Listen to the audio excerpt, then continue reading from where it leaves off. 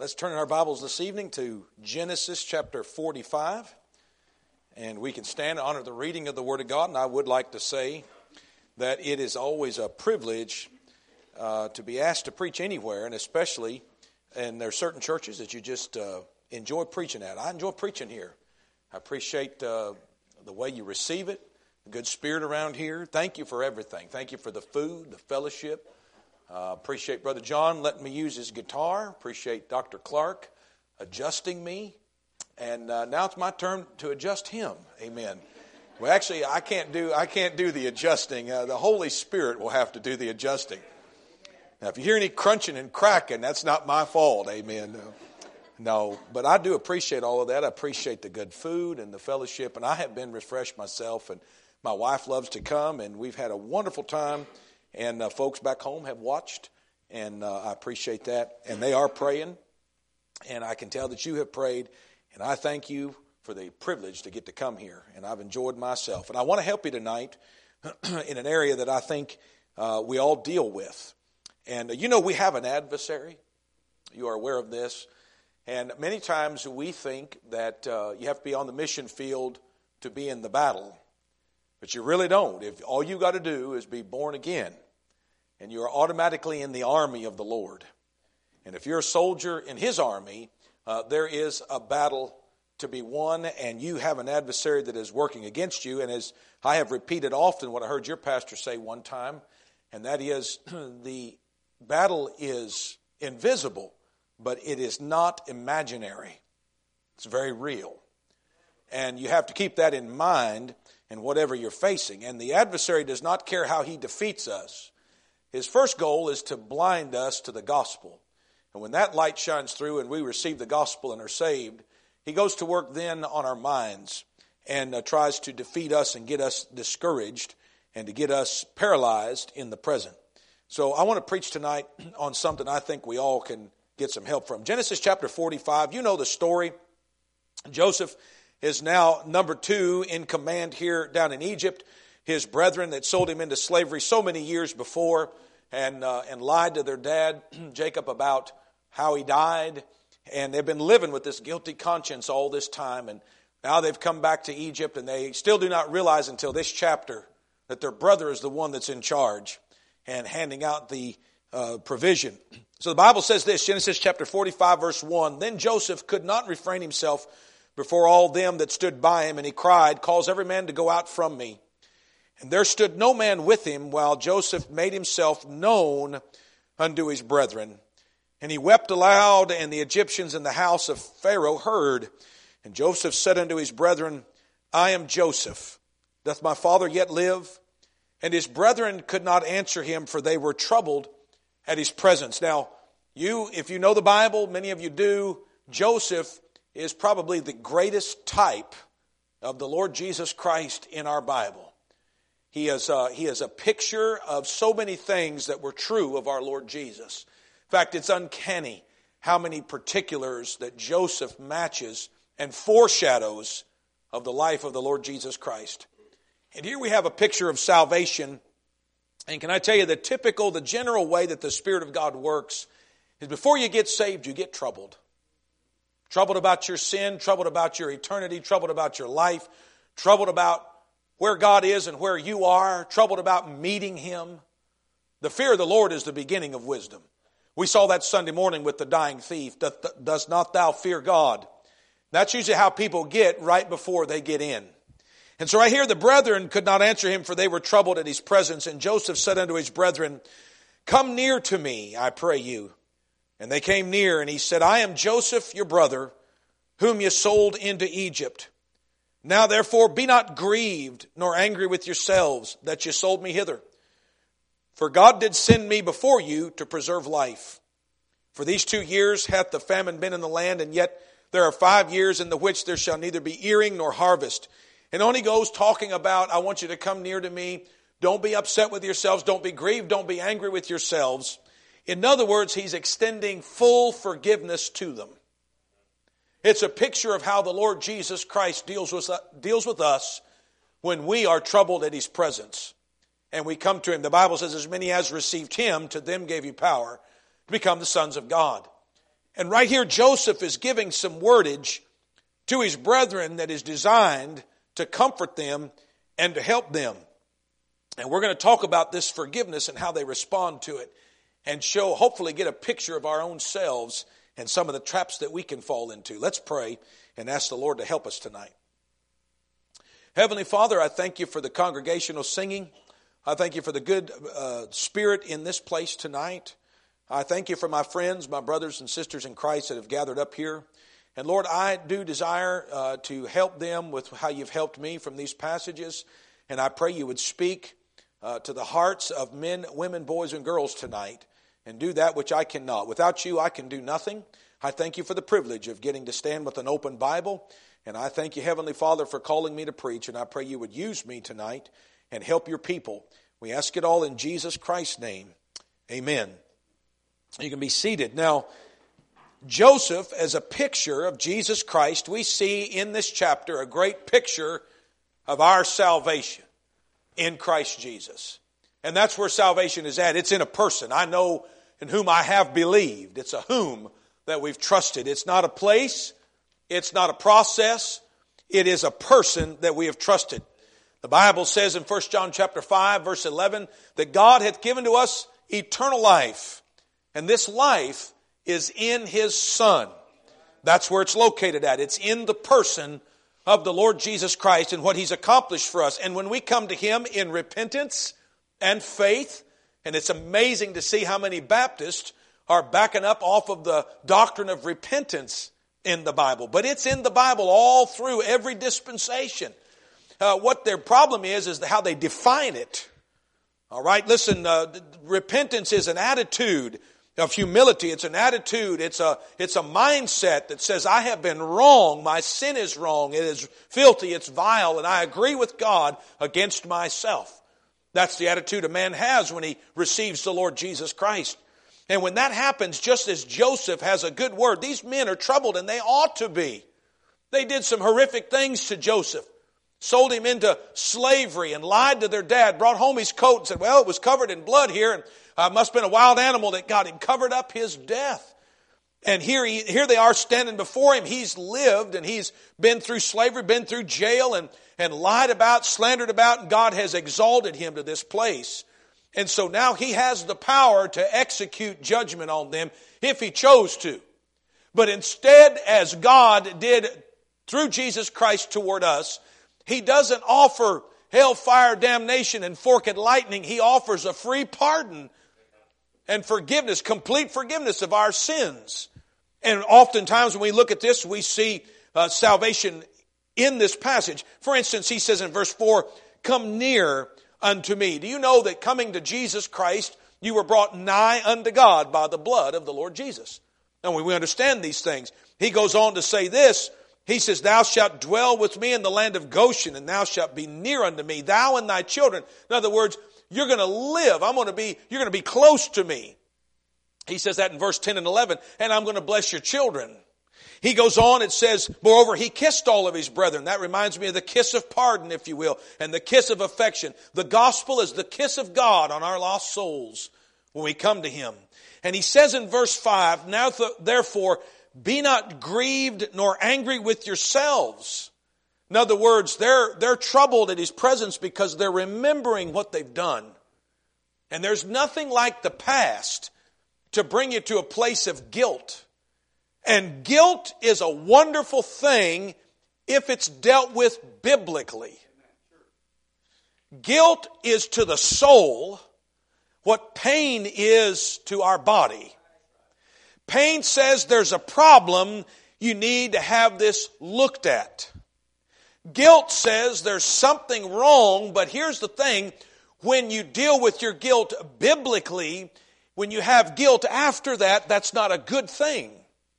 And the adversary knows this, and he works to build up false guilt. Most Christians are defeated tonight. Well, I'll say not most, many Christians are defeated tonight. Why? Because they have a satanic guilt that the devil uses to keep them paralyzed. The devil uses our past to paralyze us today. And He does it continually. And people sometimes get confused and think that they're being humble or they're being full of humility when they go back to their past and dig up all of these things that they shouldn't dig up. Now, He's telling them all these promises. Did Joseph mean what he said to his brethren? Absolutely. Don't be angry. Don't be grieved with yourself. It's over with. It's forgotten. It's forgiven. Come near to me. It's just like our lovely Lord Jesus Christ. We're troubled at His presence. That's the conviction of the Holy Ghost. We recognize we've broken the law of God in word, in spirit, in attitude, in action.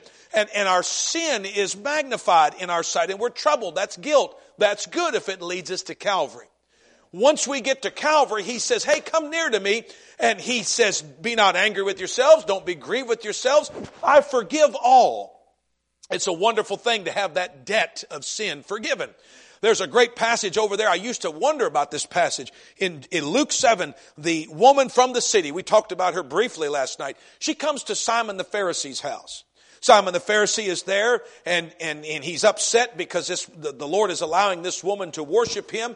And he's sitting there thinking in his mind about how, boy, if this man was a prophet, he'd know what kind of woman is touching him. And for she is a sinner. And the Holy Ghost said, no, she was a sinner. And the Lord says, Simon, I have somewhat to say unto thee. And he says, Master, say on.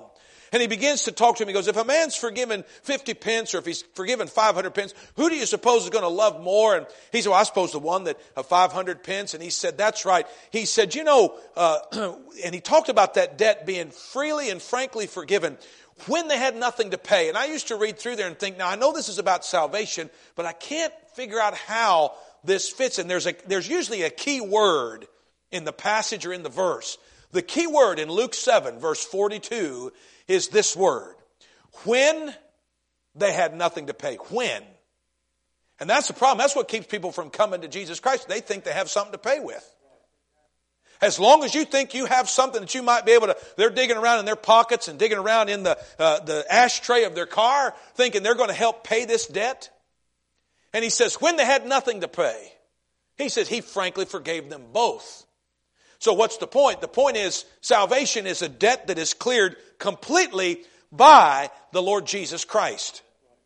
And you get that debt paid when you have nothing to pay.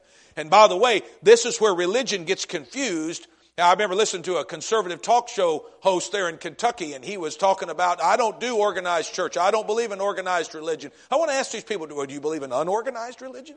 What that means is I'm not going to church and have someone yell at me for 45 minutes. That's what that really means. But he was talking about, he goes, no, I didn't say, I didn't have faith.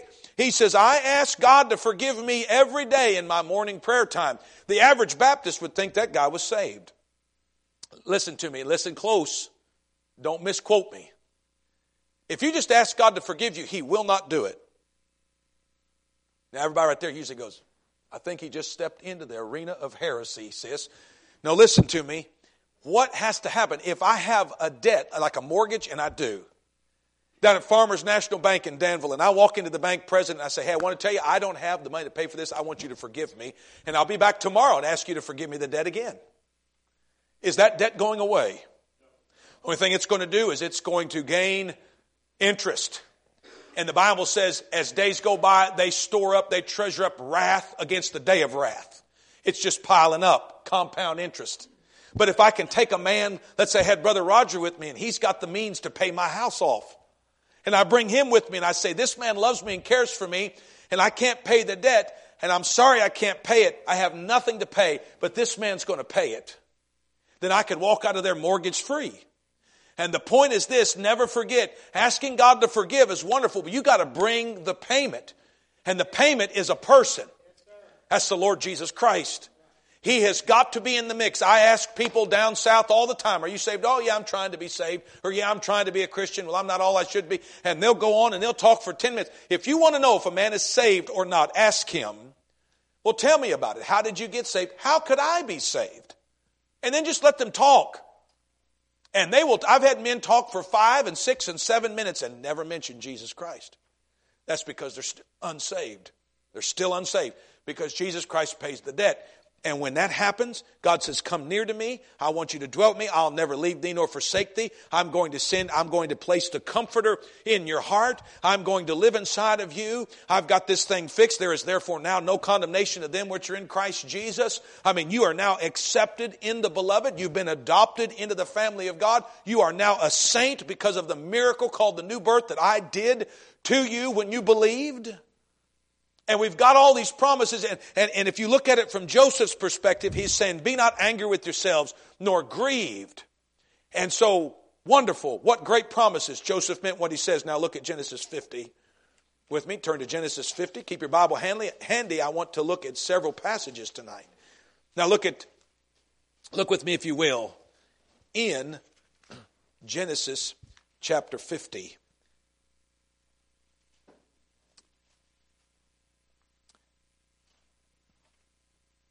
Verse 15. And when Joseph's brethren saw that their father was dead, they said, Joseph will peradventure hate us, and will certainly requite us all the evil which we did unto him. And they sent a messenger unto Joseph, saying, thy father did command before he died, saying, so shall you say unto Joseph, forgive, I pray thee now, the trespass of thy brethren, and their sin. For they did unto thee evil, and now we pray thee, forgive the trespass of the servants of the God of thy father. So what are they asking for 5 chapters later, years later? Forgive me. And how does Joseph, a picture of Jesus Christ, respond? Joseph wept when they spake unto him. Now here is a picture of Christians. And you know what we do? We begin our Christian life by faith, and we're to walk by faith. And you're going to have to appropriate the promises of the Bible by faith in your Christian life. Because the adversary is going to come. And he is a deceiver. He started his ministry in Genesis 3 deceiving Eve. 3 chapters in. 3 chapters from the end of the Bible, it says he deceives the nations. He is a deceiver. How does he deceive? He's a liar. And the father of it. And he will lie to you. He lies in 3 main areas. The area of temptation, he lies to people about sin. He says, boy, this would be wonderful if you would just forget what God said and just do it. You would be satisfied and you would enjoy yourself. He lies about sin. We understand that one. But then after you fall to the temptation, after you go after the temptation and follow his deception in that, then he becomes the accuser. And the moment you follow his temptation, then he jumps on you and says, you must be the worst Christian that has ever existed. Look at you. Look what you've done. Nobody has ever done what you just did. You are a failure in God's eyes. God is tired of you. That's an accusation. He's the accuser of the brethren. And he puts you down that way. And I'm going to tell you, that word Beelzebub, my understanding is that means the Lord of the flies. You know what flies are attracted to? Garbage. You know what the adversary loves to do to the Christian who's been born again, who's got a word from Joseph that says, be not angry with yourselves, be not grieved. I forgive you all. Come near unto me. Live where I'm at. I'm going to bless you. I'm going to nourish you. I'm going to take care of you and your kids. You know what he loves to do? He loves to take you into your past and kick over trash cans and dump the garbage out. And begin to, listen, garbage, I can't stand when garbage is a mess. Sometimes I get frustrated. We'll have a big fellowship meeting there at the church and the teenagers will say, hey, we need you all to take the trash out. So they take it out, but I come in the next day and it's all across the field next to the church because they're too lazy to knot it off. Not the bag off. That's not the message, but that'll help somebody, okay? If you put it in the garbage can and it's just in the bag, it's going to dump out because the bag is not knotted off. It's going to fall out. That defeats the purpose of putting it into the bag and into the can. That's not the message. That's free, but that needed to be said, I'm sure. But I can't stand a mess of garbage, and the devil deals in garbage. And about the time after he gets you down and all of that garbage of your past and begins to say you're the sorriest Christian that ever lived, here's what he does next. He gives you the wrong perception. It's temptation, accusation, and perception issues. About the time you say, I'm going to get up and I'm going to go to my father, he says, don't do it. He's tired of you. He forgave you originally, but that doesn't go for now. You've messed up too bad. You're a mess. You don't need to go back. And we end up having the attitude of Joseph's brethren here. Forgive, I pray thee now. Don't just remember, forgive our sin, our evil, our trespasses. Here's the thing, he's already forgiven them. And his heart is broken because you know ultimately what they're saying? We did not believe you. We don't trust what you told us. So we're going to reconfess and ask for forgiveness and beg for mercy. And Joseph wept. And if you go through the rest of the chapter, you'll see that Joseph repeats to them the promises that he gave in Genesis 45 to comfort them. He said, I want you near me. I'm not holding this against you. He comforted them. He spake kindly unto them. It's a picture of Jesus Christ. But his heart was broken. And many times we think that we're dignifying our unbelief. Because you're going to have to deal with your past, and even in your Christian life, your past, not just the past before you were saved, but maybe a season in your Christian life where you failed and where you stumbled and you made a mess and you went out on God and you caused people to doubt and all these other things. Listen, those times you have to learn how to deal with your past biblically. And you say, well, how do I deal with my past, Brother Altep? I've got seasons in my Christian life that haunt me.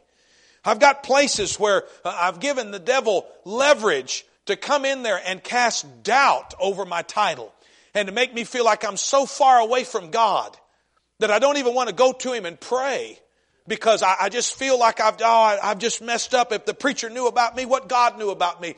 If those missionaries knew about me, if the church family knew about me, what God knows about. I can't do this. And you just are depressed and discouraged.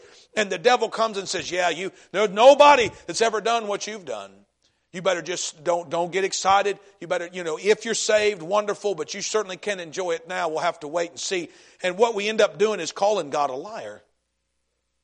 And you say, well, I don't understand. How do you get this fixed? Well, there is three things I want to give you tonight of how to deal with your past, how to deal with your sin biblically, and come to the place where you don't have to look at Joseph, or in this case, the Lord Jesus, and put your hands up and hope that, I'm afraid you haven't really dealt with this. I'm afraid that you still are holding this against me. Please remember, forgive me, forgive me, forgive me. Living in a state of panic and fear. Now, according to 1 John, you know the passage, and if you would turn there with me. 1 John chapter 1, look at verse 7. If we walk in the light as He is in the light, we have fellowship one with another, and the blood of Jesus Christ, His Son, cleanseth.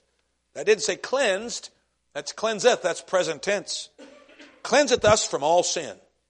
If we say that we have no sin, we deceive ourselves, and the truth is not in us. If we confess our sins, He is faithful and just to forgive us our sins and to cleanse us from all unrighteousness.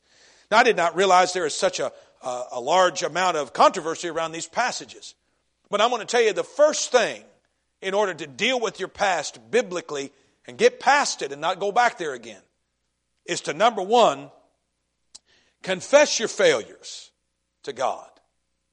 Be honest about it.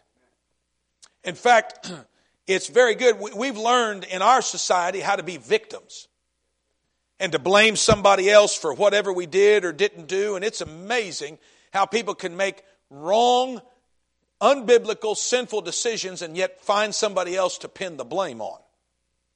And as long as you're passing the blame or projecting blame somewhere else, you're not going to get any help in God's courtroom. But it's called holding court as a saint. The Scripture says in 1 Corinthians 11 that if we would judge ourselves, that's what it means to confess. Say, preacher, what's it? Why do we have to confess? Well, confession. Listen, I'll say this. I don't want to leave any kind of controversy in my path, but I believe this. I believe our sins are completely, fully paid for. If I had one sin tonight that was unpaid for, I could not go to heaven. So why do we need to confess? Some say you don't need to confess. I don't believe that. I believe that confession is so that we can continue to walk with Him. Walk in the light. You see, when you mess with sin, that's not light, that's darkness. And what God wants is He wants an open fellowship. He wants us to be honest before Him. He wants us, if you will, to unzip the gym bag and dump it out there and excuse nothing, deny nothing, cover nothing. I mean, hold court. You know what I'll do? If I know I'm guilty of something that I need to get the air cleared so I know that my fellowship is what it ought to be, I will take the Bible. Don't give these general confessions. Get specific. Okay, take the Bible verse that declares what you did was wrong. Quote that Bible verse and say, God, I believe this. But I didn't do this, or I did do this, and I have sinned against you, and this is what I'm guilty of.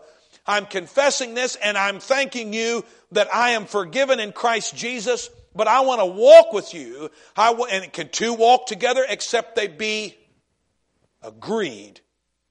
You must agree with God what He says about what you've done wrong.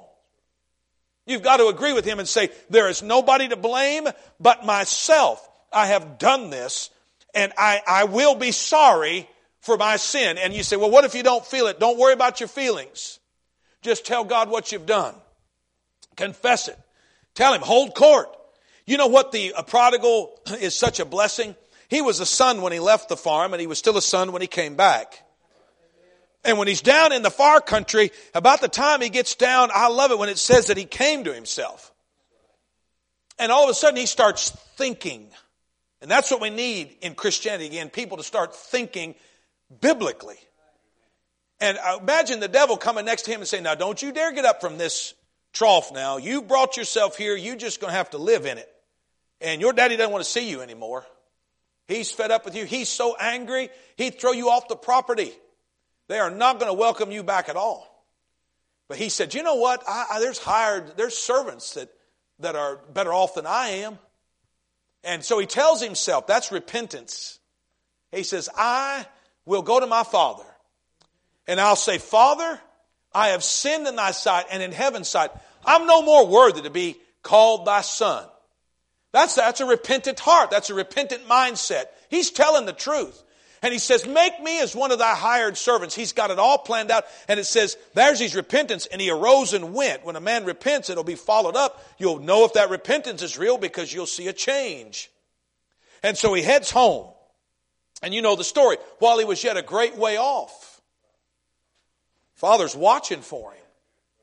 Now, the devil would have told him, the Bible doesn't talk about the devil right there, but I know how he operates. He's a liar and the father of it. So I could see him getting down there real quick and saying, don't you dare get up from this hog trough. This is where you deserve to be. I mean, you have messed up. Your other brother never left the farm. He's back there working hard for your daddy, and they don't want to hear from you. Your dad doesn't want to hear from you. He is upset, and he does not want you. He's misrepresenting the father. He would be if that's what he said and whispered in his ears. But he got up and he headed for home. And here's the blessing. I don't know if you've ever noticed this, but when he gets there, he says, Father, I have sinned. And that father interrupts his confession.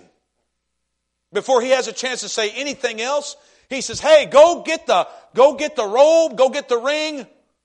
Hey man, we're gonna have a celebration. He's come home. The only person that elder brother had no right to be upset. The only person that ought to have been upset was the fatted calf. He's the one that's going to make the sacrifice. And you say, here's what's the point. That is to be a picture of how the Father watches for His children who've wandered away when they come back. And listen, you'll be in the middle of your confession. You say, I'm afraid I won't be able to confess fully or completely. We have this idea that you have to confess a certain way. No, just open it up and be honest. Hold court against yourself and say, Lord, this is what I did wrong. I agree with what the Word of God says. And understand, like the father of the prodigal, that he didn't ask any more questions. He interrupted his confession and embraced him. And a confession is what's required to clear the air and your conscience. When I tell the Lord, this is what I've done, I don't ask. Listen, 1 John 1:9 does not say this. It does not say ask for forgiveness. Now, I'm just pointing out what it says. He had forgiven us all our trespasses. He wants to hear us say, what did you do? What was it you did? The forgiveness is here, but I want to hear from you so we can walk together in the light. You know what I'll do? I'll confess the thing, and I'll say, thank you, Lord, that this is covered by the blood of Jesus Christ. And I tell you these things because I want to be on the front end with you. I want to be open with you. I want nothing hidden in my heart that would hinder our fellowship. That's what I believe. There's probably more going on in that passage than I understand yet, but that's what I see. And listen, when you confess, then you need to, number 2, consider what the promise actually says. God is faithful and just. And what's it say? It says to forgive us our sins through Jesus Christ, to cleanse us from all unrighteousness. You say, why do I need to consider that? Because this is where the devil will come. And you'll be confessing the same things over again. And wallowing in the past. And missing the promise. Consider what the verse says. God is faithful. That's what it says. You know what pleases Him? What pleases Him is our honesty. Now, here's what I've found.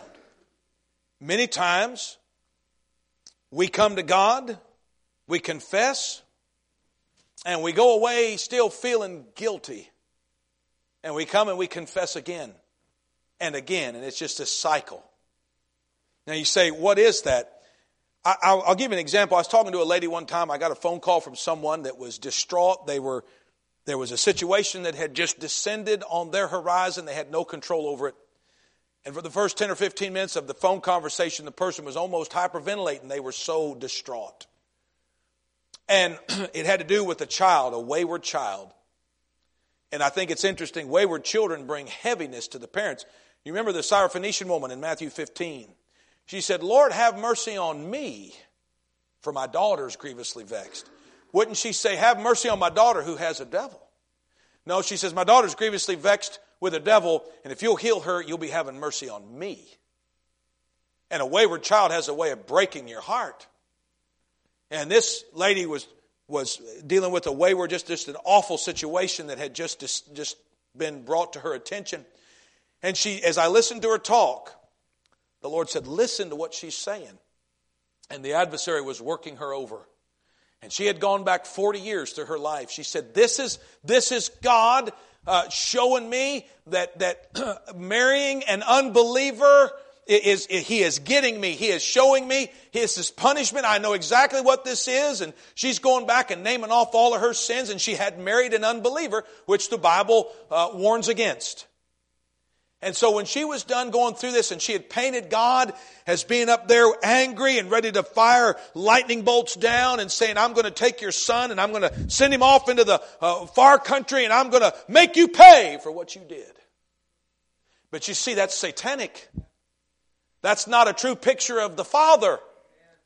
And I asked this question. I said, how many sins did Jesus Christ pay for when He died at Calvary? She said He paid for them all. I said, so the punishment has already been exacted from our substitute, completely and fully. She said, I agree with that. I said, have you ever confessed the wrong decision you made 40 years ago? Oh, hundreds of times. And I said, well, listen to me. Every time, listen, God would not have the woman to divorce her husband. So she has made the best of a situation that's less than biblical, which is, we all find ourselves in places like that. And I said, here's the thing you got to understand. I said, every time you bow the knee and confess that same sin, Joseph weeps. Because what your prayer becomes, listen, is an expression of unbelief. I've told you about this. I'm still holding myself hostage to it. Whatever bad things happen in my life, the devil's going to help me to interpret that as you getting me. Listen, He is our Heavenly Father. Now think of it this way. If I'm leaving, I have some sons, so I can understand this. If I was leaving and I told them before I left the house that morning, hey boys, that tree right there, I don't want you climbing up in that tree. And I know the reason I'm telling them not to do that is because of this. When they climb up in that tree, there's some dry, rotted branches that will not hold them, and I know they're going to have a long tumble to the ground. It's dangerous for them. God doesn't, listen, teenagers, anybody, but teenagers especially, the devil lies to you and says that God's prohibitions in the Bible is to keep you from having fun. You can't enjoy life. You'll enjoy heaven someday, but now you got to be miserable. That's a lie from the pit. God gives instructions and prohibitions because He knows the latter end of that thing. So if I tell my son, now son, I'm going away, don't you climb up in that tree. He's my son. I happen to come home and he's disobeyed me. He's climbed up in the tree. And about the time I'm pulling in, I'm just making, this didn't happen, but just making it, using this as an illustration example. I'm pulling in and I see him up there and he sees and realizes Dad knows I've disobeyed him. About that time, the branch snaps. Down he tumbles, busts out his front teeth, breaks a shoulder, bruises his head, and I mean, is just laying in a bruised, bloody mess at the foot of the tree. As a father, an earthly father, am I going to come up and start kicking dirt in his face? Am I going to run up there and what would you think if he looked at me and he says, "Oh, I know why you're doing this. It's because I disobeyed you." No, son, I'm disappointed you disobeyed me, but what you're feeling now are the consequences. This is not me punishing you. These are the consequences for not listening to me. You're still my son, and I'm here to help you. I want to get you bandaged up. I want to get your teeth put back in your head. I want to get your bones set. You see, a lot of times we have a wrong idea about God. And I told this person, I said, listen, you're making God out to be angry with you. I said, Christ has already taken the punishment for all of this. If you've confessed it, then consider the promise of that verse that told you to judge yourself. If we would judge ourselves, we should not be judged. When we are judged, we're chastened of the Lord. But listen, when we judge ourselves, that's the way we can avoid the chastening hand of God. Amen, amen. And Joseph is up there, and he is hearing them reconfess things that he's already dealt with. And he weeps because he realizes they don't believe me. They don't believe me. And I want to ask you, here's what I'm saying. You've got to deal with your past biblically, but you have to have faith to deal with your past. Your pastor said something. I don't know if it was his original quote, but I have quoted it dozens and dozens of times to churches, and I wrote it down in the flyleaf of my Bible. The past is a classroom. It is never a living room. You learn from it, but you don't live there. Because the devil knows if he can get you in the past, and if he knows he can put you there and keep you there, he paralyzes you for today. And I'm telling you, I don't care what you've done. I don't care how far out of the lane you have swerved.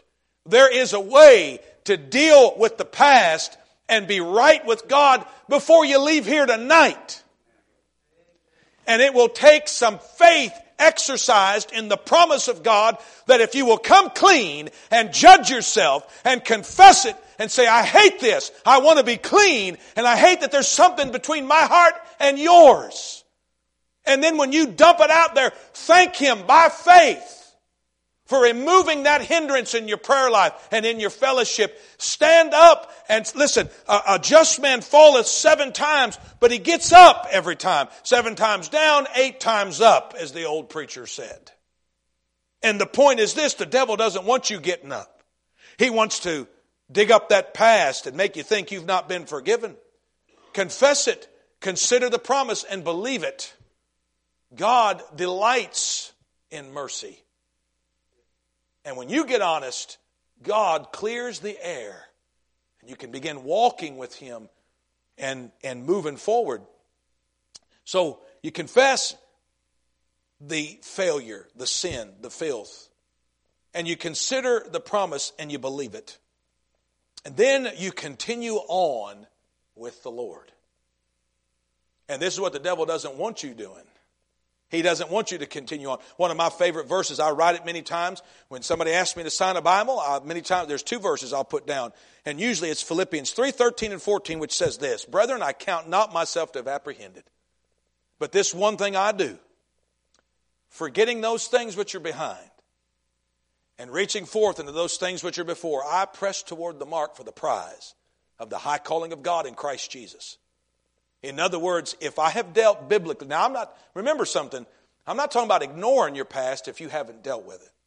I'm talking about when you've dealt biblically with it and consider Him who suffered such things in your place. When you've done that, now it's time to press on. It's time to continue. It's time to get up and keep moving forward. Because the devil wants you paralyzed and setting out of the game, out of the battle.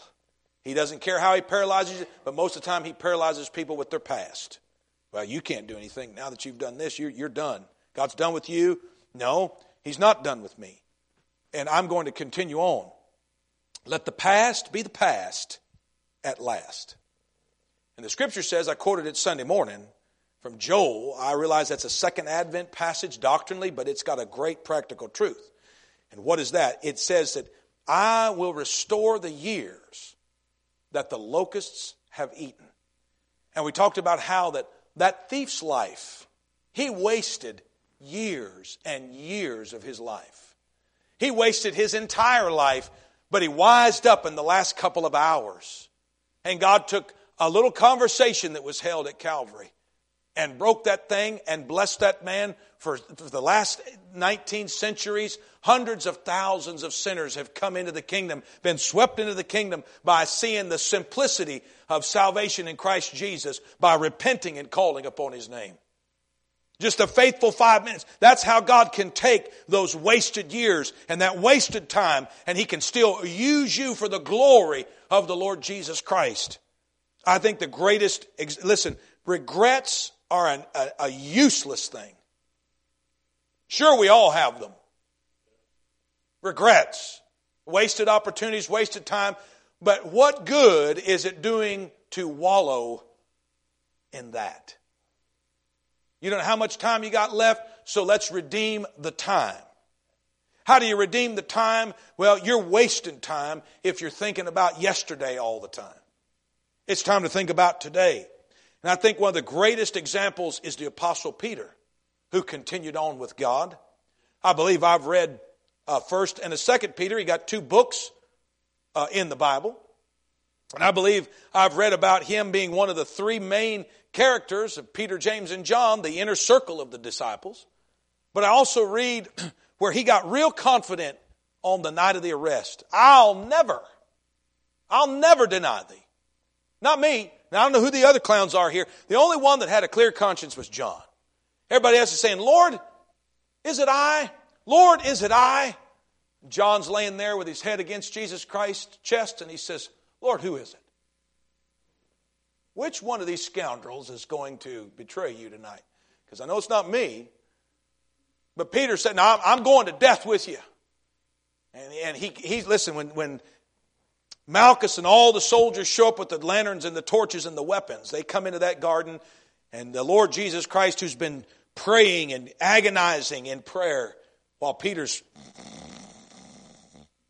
sleeping, gets up, and the Bible says he went forth to meet them. Talk about courage. He goes forth, and man, Peter's sitting there going, oh, it's on now. And about that time, he says, we seek, whom seek ye? Jesus of Nazareth? And he said, that's me. And so about that time, they step forward to take a hold of Jesus Christ.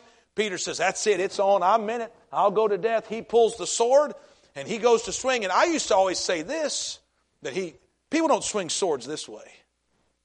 Because I said, oh, he took his ear off. No, Malchus saw him coming and went, because Peter was swinging for the fence. Whoosh, I'm fixing to take this guy's head off. But he ducks down, and all he catches is the ear. Jesus, I don't know how he did it, but reached down there, I guess picked it up and put it back on. Amen. And didn't even take up an offering. There were no laser shows or smoke machines. He just healed him there in the garden and said, Peter, put that Put that sword up. Peter's frustrated because he wouldn't let him fight. Because he thought, I know how we're going to do this. We're going to do it my way. The Lord says, not now. If my kingdom were of this world, then would my servants fight. But it's not now, by the way. It will be one day. But he's standing there, and so Peter goes out. He can't believe it. He's humiliated. Pretty soon, hey, weren't you with him? Blankety blank, I don't know him. And man, it's going on. And the third time someone approaches Peter, they're hauling Jesus Christ out of Caiaphas' hall over to Herod's place, I believe it is.